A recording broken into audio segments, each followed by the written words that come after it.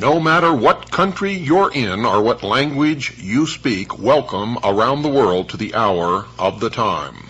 I'm your host, William Cooper. Tonight, folks, I come to you with a heavy heart. For another one, actually two of my predictions, one has come true, one is about to come true. The one that has come true involved the loss of life and the injury of over 500 people. And of course I'm talking about the bombing of the World Trade Center in New York City. As far back as 1989 and ever since, I've been predicting major terrorist attacks upon the United States. The primary number one target, New York City. I've said it so many times,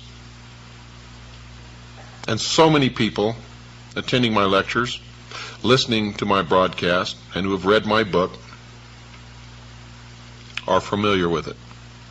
I never enjoy being right when it involves the loss of life and human injury. Nevertheless, it is another chalk mark on the board, and I remain the most accurate predictor of future world events in the history of the world. The one that is about to come true and has not yet is the prediction that I made that the United States would send troops to Yugoslavia.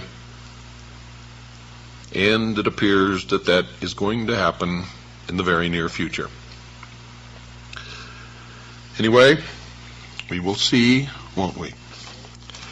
As we move into the New World Order, and all of these events are planned to take us directly into one world totalitarian socialist government. To all those people in the city of New York who lost relatives or who had friends or relatives that were injured, I offer you my deepest compassion, sympathy, and I wish that I could tell you that that was the end of it. But I can tell you that it is only the beginning. Unless people wake up, it will escalate, and there will be more. You're listening to the Vanu Podcast, the podcast making you invulnerable to the coercion of the state and the servile society. Visit our website for free resources to aid you in your pursuit of self-liberation. Old Vanu publications, podcasts, guest articles, and much more. Go to vanupodcast.com. And now, your hosts, Shane and Jason.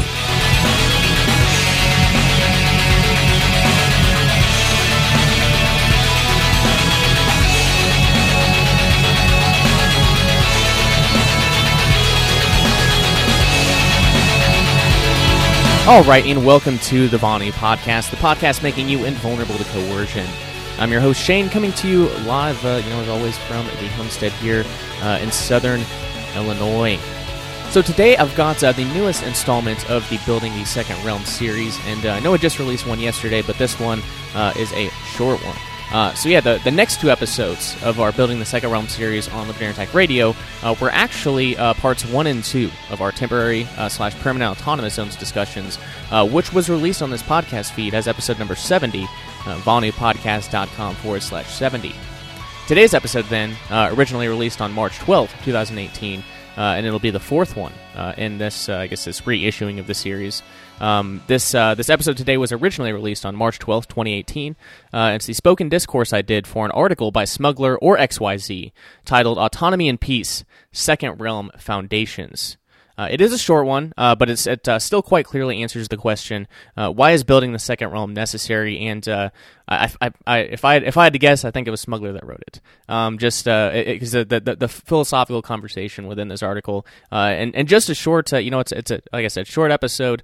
It's a short article, but I think he covers a lot of philosophical ground, and that's is definitely the realm of Smuggler, at least from some of his other writings that I've read. All of that said, if you are interested in picking up a copy of the Second Realm Book on Strategy audiobook, which is just recently released, you can pick it up for free on Audible or ACX. by visiting libertyunderattack.com/sraudio, and that is an affiliate link. Again, libertyunderattack.com/sraudio. And the other way you can get it is purchase it off of the LUA site, libertyunderattack.com/sraudio2. Lastly, you can find links to #Agora, Second Realm book on strategy, and all of these episodes at libertyunderattack.com/Second Realm, all totally for free. I don't put anything behind a paywall. I obviously do appreciate purchases from LUA publications, because that does help fund my work in the alternative media. But I also appreciate if you sign up for a free trial through Audible or ACX, doesn't cost you anything, and that certainly does help us out with the affiliate program. So thank you so much in advance. I think that's all I have for you. Please enjoy this short episode, Autonomy and Peace, Second Realm Foundations. Until next time. Autonomy and Peace, Second Realm Foundations. With the first post on this blog, I would like to set the stage for what we are trying to accomplish. About everyone agrees that there is something wrong with how the world operates today, and we chime it into the choir. But our analysis and solutions are radically different. What is it that goes wrong? What should be done instead? And most of all, who should do it? What is our reasoning? In my opinion, there is a single basic error at work that leads to the destruction of everything that is worth living for, at least for some of us. It is the erosion of the foundations of human interaction, human society, the whole human space itself. Big words, but they are not unfounded. Instead of whining about the precise details of what is going down the hill and what path it takes in the decline, let's have a little refreshing air from what the foundation should be, in my opinion. What should be the foundation of human society, and what do we choose as the foundation of our work on the second realm? It starts out with a simple statement. Humans are not just animals like all others. No. We have that little unnerving feature of being able to reason, abstract think, choosing responsibility. We are moral actors. That is what sets us apart and constitutes the cornerstone of where the animal kingdom ends and the human world begins. Contrary to what some ideologies try to teach us, or at least assume, is the simple statement that all, with very few extreme examples that I actually cannot think of right now, humans are moral actors, and no matter what some say, we remain in that position and cannot get rid of it. We cannot delegate it, we cannot deny it. We are stuck in what we are, and what makes us so special, even though some people spend countless words trying to escape this minute fact. For most readers of this blog, the above probably is a trivial truism, nothing to talk about again. However, it is not that simple. From that cornerstone comes the key to how people should live together, since they cannot realistically escape it, nor should they, and thus the basics for what governs the second realm. In short, it is the argument for autonomy. Autonomy refers to the legitimacy and ability of single individuals making decisions for themselves, and giving themselves a moral law by which to operate. This does not mean that they will always be smart and successful in their decision-making, nor that their choices will be intellectually defendable or theologically sound for those that care. By no means. It only erects a borderline, a sphere that no other human being can justifiably ignore and trespass. The core of asserting autonomy is to see that it is the individual making choices for himself, not others choosing for him, nor he choosing for others. It is the line in the sand that says, "This is where I am the only one to decide." Why? Because we are moral actors. That is one of the key rediscoveries the Enlightenment was said to have made. At the same time, autonomy is a problem, at least for us. Since we assert that every human is a human actor, and thus everyone has autonomy, a statement of dire consequences was made. It is that of equality, of autonomy. There is no human underclass that lacks the legitimacy of making their own decisions. Nor is there a nature-given scheme in which the authority of making decisions for oneself is subdivided, increased, or decreased between groups of humans and others. In this specific sense, we are actually the same. We are equals. Out of this arises the problem of conflicting decisions of multiple autonomous humans. Each of them has the right to decide for himself, but since our decisions are often contrary to the interest and decisions of others, we get to what might be called the struggle of human society. Whose decision is to be implemented? Who has the right to decide now? The strongest? The oldest? The wisest? Equality of autonomy forbids us from preferring the one over the other. It even forbids us to ask the masses for a vote. It puts us into the dire situation of either fighting and dropping our asserted autonomy, or to find a solution. Surely many solutions have been proposed. Actually, most of recorded history concerns itself with these kinds of conflict. All those big political theories are about exactly the same question. Who decides in case of conflict? There are some that claim that no solution is necessary, that might makes right, and that we should simply solve this issue by means of social Darwinism. In all honesty, I have never met someone who still holds to that position when his opponent is the one to put it into practice first and strongest. It is an animal way of solving conflict, at least at first sight. In the end, even animals are more human in that regard than many men are. It is the don't think but kill mentality, the easiest shortcut for people to take if they are either morally damaged, too lazy to search for other solutions, or simply too full of themselves. Yea, one might say, you are arguing in circles and without enough reason to argue at all. Maybe, but do not most healthy people prefer peace over war? Not risking to be killed in a duel about who eats the steak? Who proposes might makes right has given up the foundation of reason itself. There is no means of any reasoning anymore. Is not reason itself not about killing those of different opinion, but rather finding out what is true, or at least probable? If it is, might there be not a similar measure to what makes human conflict reasonable? I suggest so, as much as reasoning is about finding truth. Conflict resolution is about peace. Do not get me wrong, I am not speaking about peace by all means. Rather, I only say that it is what we long for. As much as truth is not about people necessarily ending their line of argument, peace is not about people simply starting to love each other under all circumstances. Rather, it is keep the peace as long as it is up to you. Therefore, we are still lacking a solution for conflict. How can we both preserve autonomy and peace? The answer to it is rather trivial if you do not have a hidden agenda. One has to create spheres of legitimate, justifiable, undeniable, and exclusive decision-making for each individual. This solution is so simple that it has been found thousands of years ago by people that did not have the enormous body of philosophical reasoning available that we have. To the contrary, much of our political philosophy and the excrements of today's intellectual class is just about denying this solution. It is the core of most of our political battles and interpersonal animosities.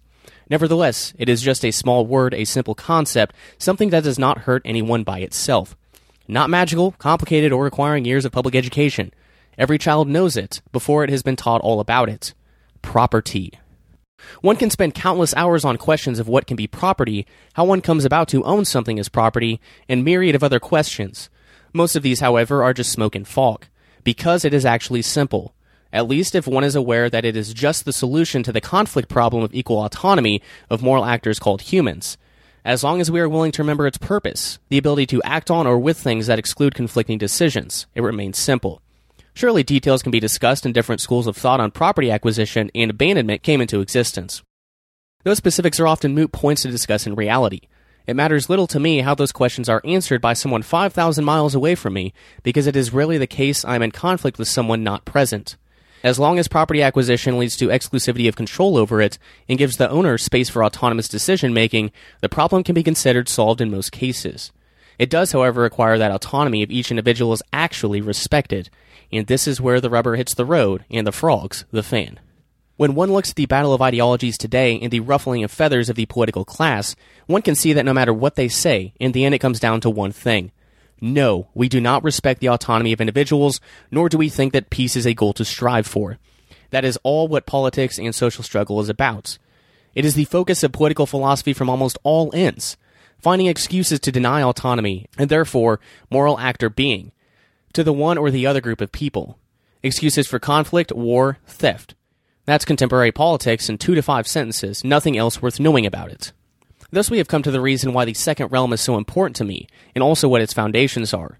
It is about respecting the autonomy of each individual and keeping the peace. That given, we can finally focus on making progress, winning the survival struggle, being fully human. I am simply tired of being treated as a dumb animal. I am alive and I am human. I guess I made that clear now.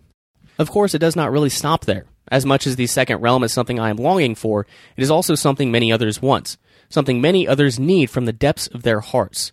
But I cannot speak for them. They are autonomous beings as well, and have not made me their speaker or master. It is just me having the same hurting longing for liberty. It's now up to us to cooperate in making progress along that road. There are some final words missing from this article so far, and I intend to at least touch one open question without doing it full service. Above, I choose to put autonomy at the root of my reasoning. Not everyone will agree. There are 3 other roots for questions of human society. One is that there is no root at all, that nothing has sense, purpose, or measure. I ignore that basis since I simply prefer people of positive outlook and a minimum common ground to talk with. If there's nothing to judge by, there is no reason to think at all. Another possible route is the statement of fulfilling a higher purpose and law, some transcendent and for the outsider elusive scheme of things. That might be true or not. However, it does not have to conflict with what I said above. Many of these transcendent laws that we find in major religions around the world simply include all of the above, but add some more to it. Let's agree on the basics and see where it leads us. In those of the higher purposes that are non-religious in nature, let's just say that I do not care that much. Call me arrogant, but I have better things to do. The last of these different routes for society is a much different kind of beast. It is the assumption that life and survival are the roots of social decision-making. For some people, this might be what they feel and need. Yes, it can actually be argued for. However, it cannot be the end of the question. No matter if a life-based social ethic actually leads to preserving life is out of the scope for this article. One thing, however, is not. What is it that makes life so valuable, so important? What makes the survival of an ant different from the survival of a man? Is it maybe that life for humans is living as humans should, first being moral actors and enjoying autonomy and peace? Or is it just spreading our genes? If so, see the question of no root at all. I owe nothing to evolution or nature, thank you. Life-based arguing, however, comes from the deep-down doubts of if the conclusion of autonomy property is going too far. Surely, there are people that have a hard time on their own, no question. But should we not be self-enabled to help others out of our own free choices, our autonomy and peace using our property? Many doubt that we would, and to those I pose the question, would you? Or is it maybe that you don't want to bear the weight of liberty equally, granting liberty to others while enjoying it yourself? Be seeing you. You've just heard Autonomy and Peace, Second Realm Foundations by Smuggler, or XYZ, which actually introduces their book, Second Realm Book on Strategy, which I highly recommend, and we'll put into the show notes.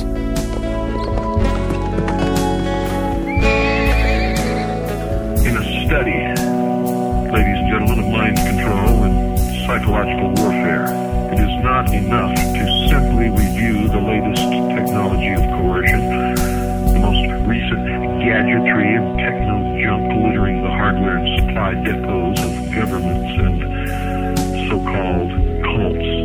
You see, far more dangerous than these appliances is the praxis behind them. Ages old. The underground current which informs the modern project and this modern era. You see, for life in our modern era is little more than life in an open-air mind control laboratory.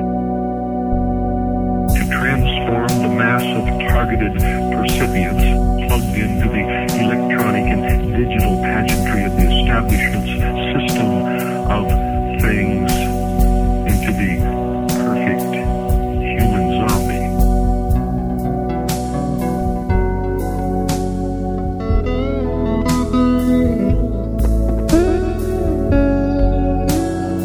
They disguised their true intent and their true teachings, the esoteric, with a system of exoteric descriptions. Now, to the profane would mean one thing, and to the initiate or the adept would mean quite another. But that was then. This is now. You're already in the New World Order. You're already in the New World Order. World Order. What sort of creature inhabits the modern domain? Who is the modern man? He is the smartest, most advanced individual to ever strut the planet, the most relatively liberated being in history. He scoffs with great derision at the idea of the existence and operation of a technology of mass mind control emanating from the media and government. Modern man believes that he is much too smart to believe anything as superstitious as that. But the truth is, modern man, ladies and gentlemen, is the ideal